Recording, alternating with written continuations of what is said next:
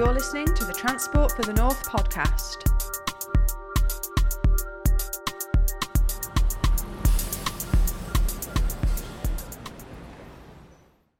Hello and welcome to the Transport for the North podcast. I'm your host Gemma, and we are continuing in our series of chats with our members from across the region, and we're talking all about ways to level up the North.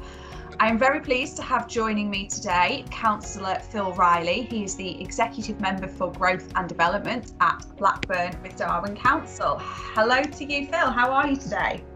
I'm fine, thank you. I'm fine. Yes, it's a nice sunny day. So, and it feels a bit like some nice things are starting to happen.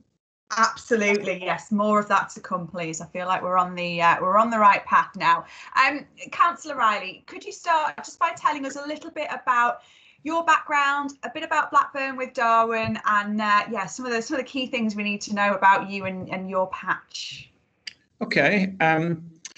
So Blackburn with Darwen is it's a unitary authority. It's probably one of the smallest in the country. It originated from a sort of breakaway from Lancashire County Council back in about, I think, 1997. We took the opportunity then to sort of to go off on our own.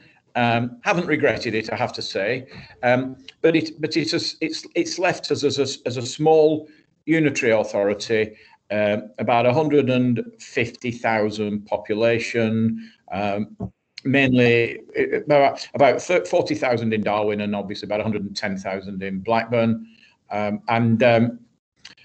obviously, we benefited from the fact that we now are in charge of our own destiny on everything, but ideally, we would be bigger, I think, and to some degree, we've been very much pushing a sort of idea of a kind of Pennine unitary.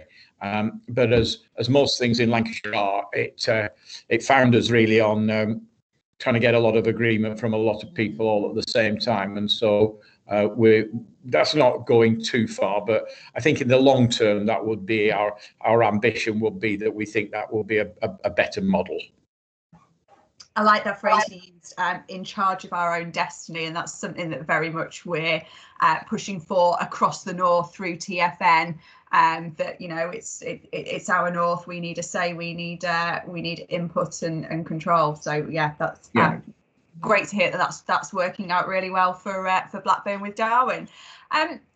Let's start by thinking about some of the biggest challenges that you have faced in the area. What would you say are the top issues that you've been facing? We weren't particularly lucky with the boundaries, which of the borough. I mean, they date back to sort of 1974 and that reorganisation, but almost 40% of the borough is green belt, and that's mainly around the West Pennine Moors, south and sort of west of Darwen, and that's a lovely area, and we'll come back to that, I think, later on when we talk about some of our ambitions. But what it does mean, without sounding like a Philistine, is it's not particularly helpful from an economic perspective. Or obviously, it's moorland and it's a sort of area of natural beauty. So there's no building on there, there's no factories, there's no houses. So it does mean that the borough itself is, from an economic perspective, is quite small. What we've currently just launched a draft local plan, and one of the things that we're trying to fix in that new local plan is the lack of industrial sites for new businesses to grow into, because we're sort of getting pretty much full. So that's a significant issue for us. The other thing in related to that is that I think about 60%, maybe a little bit more, of housing is pre-1919 terraces, with overwhelmingly in the lowest band of council tax. So from a council point of view, it does mean that it doesn't bring in huge sums of money. So council finances are, I think, they're just hard, and we just have to work very well and very hard to kind of balance budgets, and that's something we've got into the habit of doing. And in the year that ended just before the pandemic, we'd had quite a successful year, come in on budget, increased the reserves by a couple of million, which for us is quite a big number. So it's a small operation, I think, is probably the most sensible thing to say. Certainly, for example, compared to the likes of Manchester and Merseyside. And what about some of the local challenges with regards to transport? How has Blackburn fared over the years in terms of investment? Where are the key issues, and where are some of the opportunities for improving connectivity?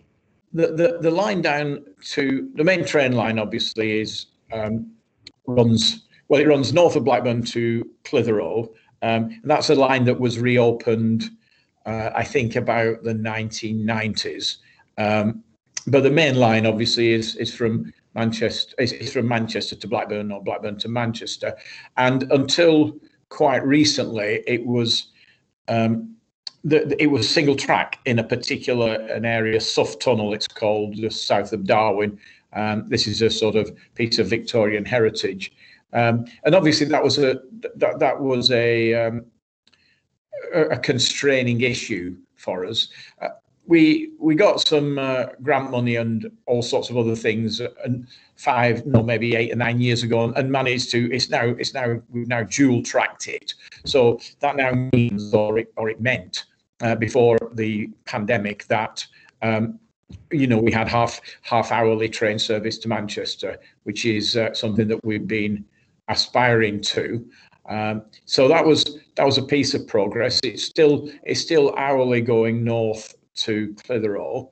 From a decarbonisation point of view, the electrification stops at Bolton, and that's one of the things, obviously, that we'd really like to see extended. We'd like to see that electrification project come farther north, probably sensibly really up to Clitheroe. There's no particular reason for it to stop in Blackburn, in our view. And there's the other, I suppose, the roadways. We've got the M65, which runs past Blackburn. In their wisdom, it's 2-lane in quite a lot of places. So one of our big asks of government is a sort of a piece of work on which we've put into the government's kind of pinch points program, which is about trying to improve that 2-lane to 3-lane, because it's 3-lane in a couple of places, then it goes to 2, then it goes back to 3. Not entirely surprisingly, there's often crashes. So that would be something that we would also want to see. And in the we've recently got a new a train depot has been built, or just in the centre of Blackburn, which in the long run we're hoping will mean that we might get later trains, maybe from Manchester.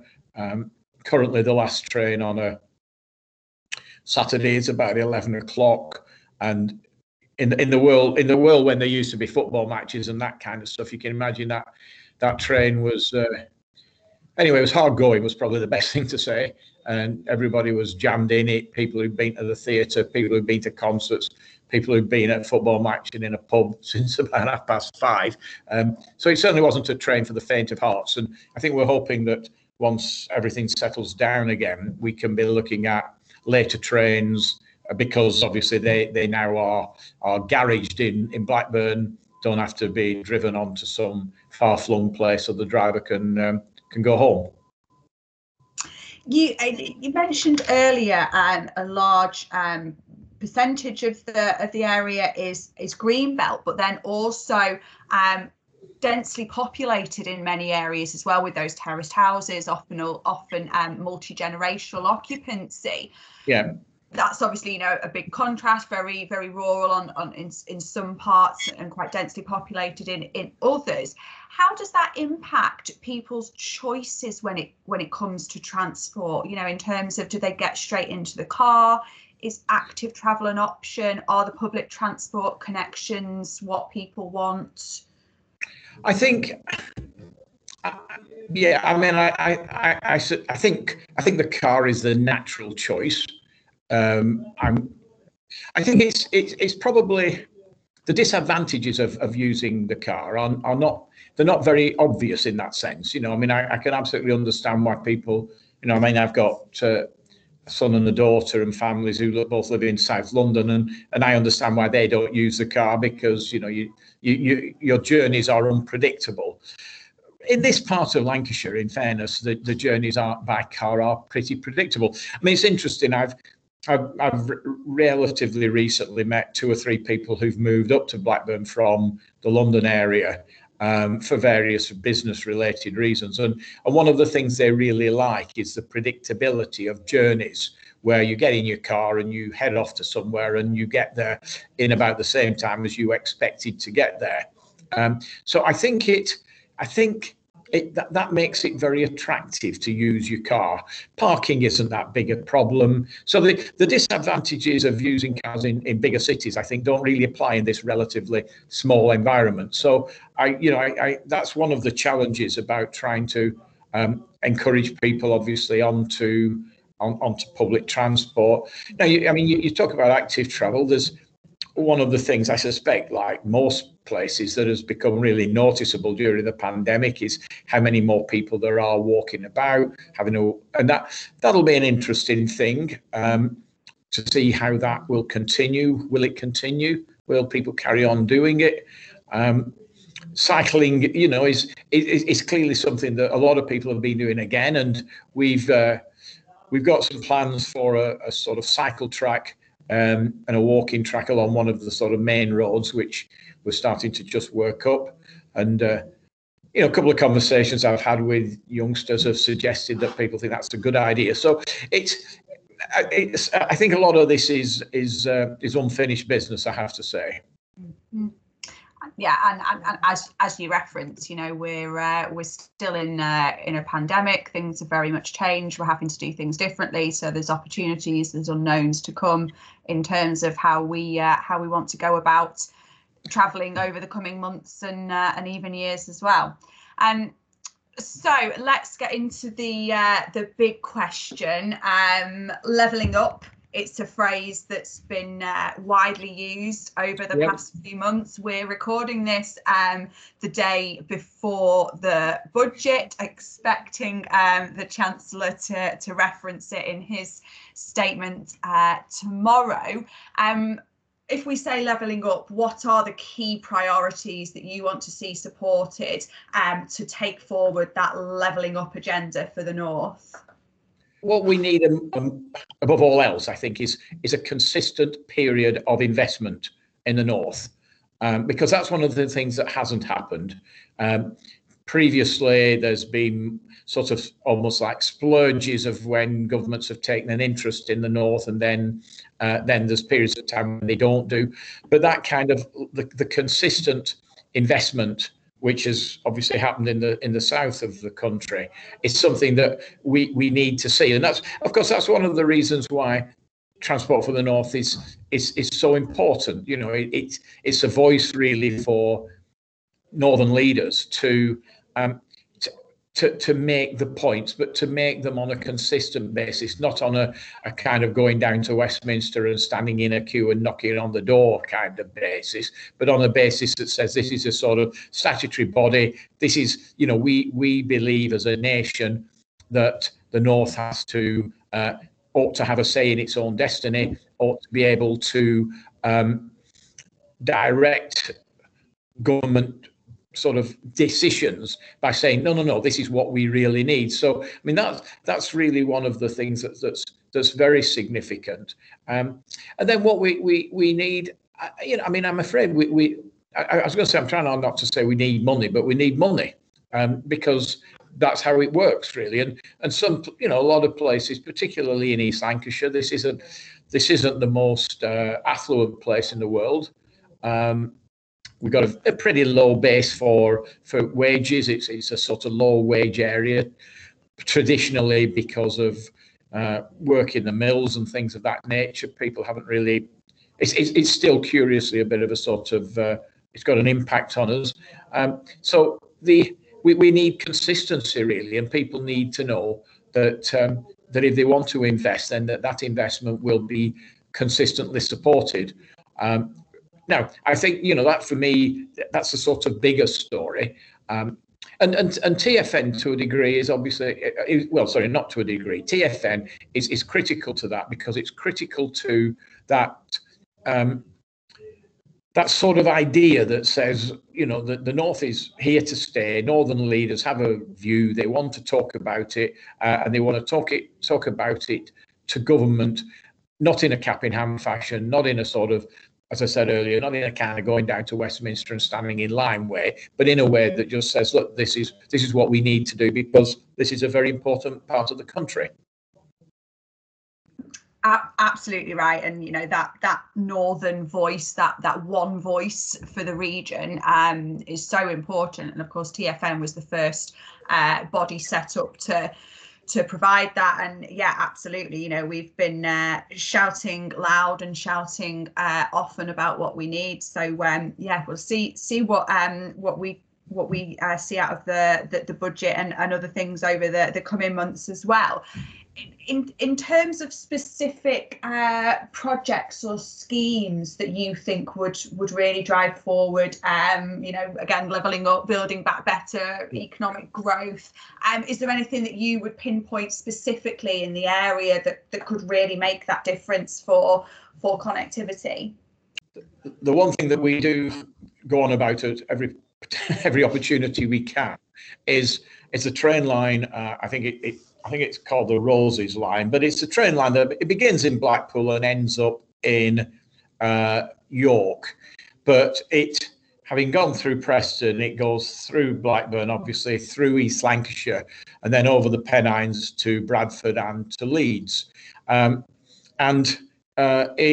journey is about 2 hours currently. At places, the train, because of the terrain, is travelling at 15 miles an hour, and the problem is that as an alternative to making the journey in a car, it's not a practical alternative. So there is, curiously, and obviously in the days of the sort of cotton textiles, then there was a lot of activity between this part of Lancashire and West Yorkshire, cotton, woolen, textiles, and curiously, there's still a considerable amount of economic activity between those two areas, far more than you would sort of naturally think, and that as a piece of improvement, then investment in that train line would be symbolic. If we wanted one simple thing that would symbolise levelling up in this part of the world, and so the advantage from the government's point of view would be that this ask is the same ask as we've got in Accrington or in Burnley, Colne, and 2 or 3 other smaller villages in that sort of West Yorkshire area. So there's a number of places which I think probably are characterised as left behind, all of which will be improved, and there would be a piece of symbolic, a sort of symbolism about it, which will be valuable. The problem for this East Lancashire, with the current sort of strategy of TFN, and it's not really a criticism, it is an observation, is that because it is concentrating currently on big projects that are very much city driven, Manchester to Sheffield, Liverpool to Manchester to Leeds, up into the northeast, because it's city driven, then there is a danger that whilst a huge amount of money will be will be invested if the plans come to fruition. The impact on places like East Lancashire will actually not be that great. It will all be happening down in Manchester. So, if for a traveller in Blackburn who wanted to benefit from some of the proposals, then you would have to make a journey down to Manchester to avail yourselves of it. Now, obviously, there's a sort of talk of HS2, but I mean, on the current trajectory, I mean, HS2 looks like it's going to end up in this part of the world, I would have thought 2040-ish, maybe later. So from the travelling public's point of view, that's not a reason why they would, we will not get people to go back onto trains in the next 6 months on the promise of what HS2 might do in 2040. So there is a requirement for probably small levels of investment, and particularly that line that links across to West Yorkshire will be a really good place to start. I think you're absolutely right, and of course the major infrastructure projects like HS2 and Northern Powerhouse Rail are so important on a regional and on a national, even international level. But absolutely, there's so many of those more local schemes and more of the quick win schemes. And I know in the economic recovery plan that we published last summer, 160 odd schemes in there, road and rail and smart ticketing, and very much focusing on what can be done in the coming few years rather than 20 years to really start to make a difference in the short term, which is so important as well. And that brings me on quite nicely to the final area of discussion, which is the C word, I'm afraid, COVID. Obviously a massive impact on the way we travel, on the way we work, on the way we get our shopping and live our lives all round. What kind of things do you think we've learned? And again, what's going to be important over the coming months and years for us to adjust or reassess in terms of opportunities for doing things differently, getting people back onto public transport? Yeah, I mean, obviously, I think it's pretty common knowledge that Blackburn and Blackburn with Darwen has been really badly hit by COVID. I mean, we've been in restrictions now, I think, for longer than anywhere, with the possibility that Leicester might be narrowly beating us to that pretty unfortunate sort of title. We've been in some level of restrictions in some parts of the borough since about, I think, July. And it feels to people, like it has just gone on and on. So it's had a huge effect, obviously, on the town centre.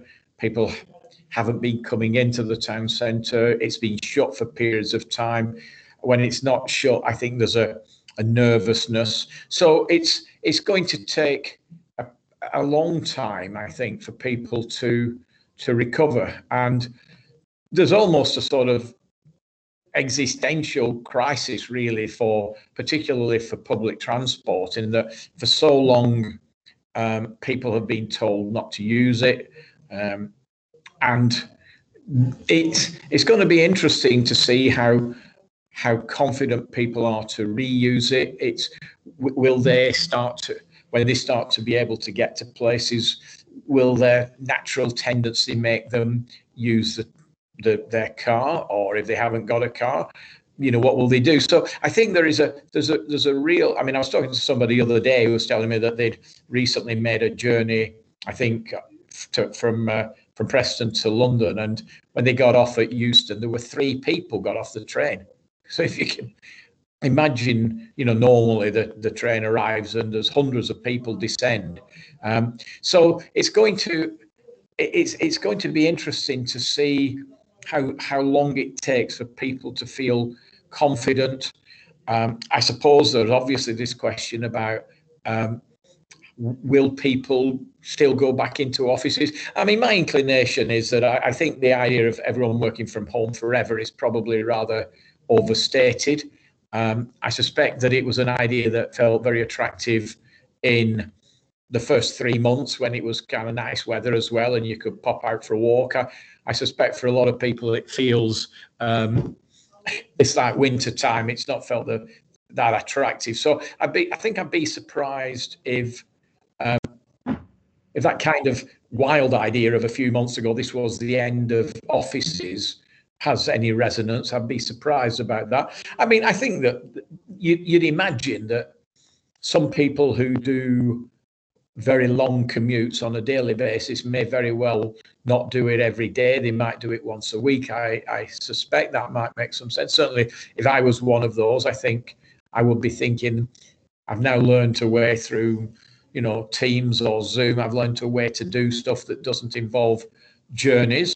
I think there's journeys there's meetings that I have now, which, recently, last week I had a meeting with one of the ministers. Under normal circumstances, what that would mean is you'd have to travel down to London, at considerable cost and that kind of stuff. It was 20 minutes. He logged in, I logged in, we had 20 minutes and he carried on. So I would expect that to still be a sort of way in which the world will work. But I think the major exercise initially is going to be how to get over people's nervousness, and just on buses and on trains, really, just to make those short journeys. And it will be interesting to see how long that takes. Yeah, and I don't think there's an easy answer to that, because I think you're quite right. A big part of that will be that for many people there's benefits in working from home at least some of the time. So we're going to sort of forge a path where we're doing a bit of everything, figure that out as we go along. And of course, how you say, confidence in the public transport system, and it's going to be really important. And I think we're obviously not quite there yet. It looks like we've never been. This is a very unusual set of circumstances. The idea that people have been almost forbidden to use public transport for the last year, on the basis of their health and things of that nature. It's going to be an interesting moment when suddenly people say no, now you can go back and do it, kind of thing. I think that's going to be interesting to watch. Yeah, absolutely. Well, we'll see how it unfolds. And of course, Transport for the North, yourself, Cllr Riley, as a member, and all the other members across the North will be very much feeding into what that process, what that future may look like, using, as we always do, local insights, local experience, focusing on the needs of the region to make sure that we're getting a good deal and that we're supporting our people and businesses to get where they need to be. Yes. Thank you so much for joining me today. It's been really interesting to hear the Blackburn perspective. So it's been great chatting to you, Cllr Riley. Don't forget, our listeners, make sure that you are subscribed to our podcast on SoundCloud or Spotify or wherever you're listening. Get onto our social media pages to get all the latest news as it happens, and sign up for our All Points North newsletter on our website as well. Thanks again for listening, and I look forward to chatting with you all soon. Thanks for listening to the Transport for the North podcast. Don't forget you can subscribe on Spotify and SoundCloud so you never miss an episode. You can find us on Twitter, LinkedIn and Facebook for all our latest updates. And join us on our website where you can find all the latest news and sign up to our All Points North newsletter.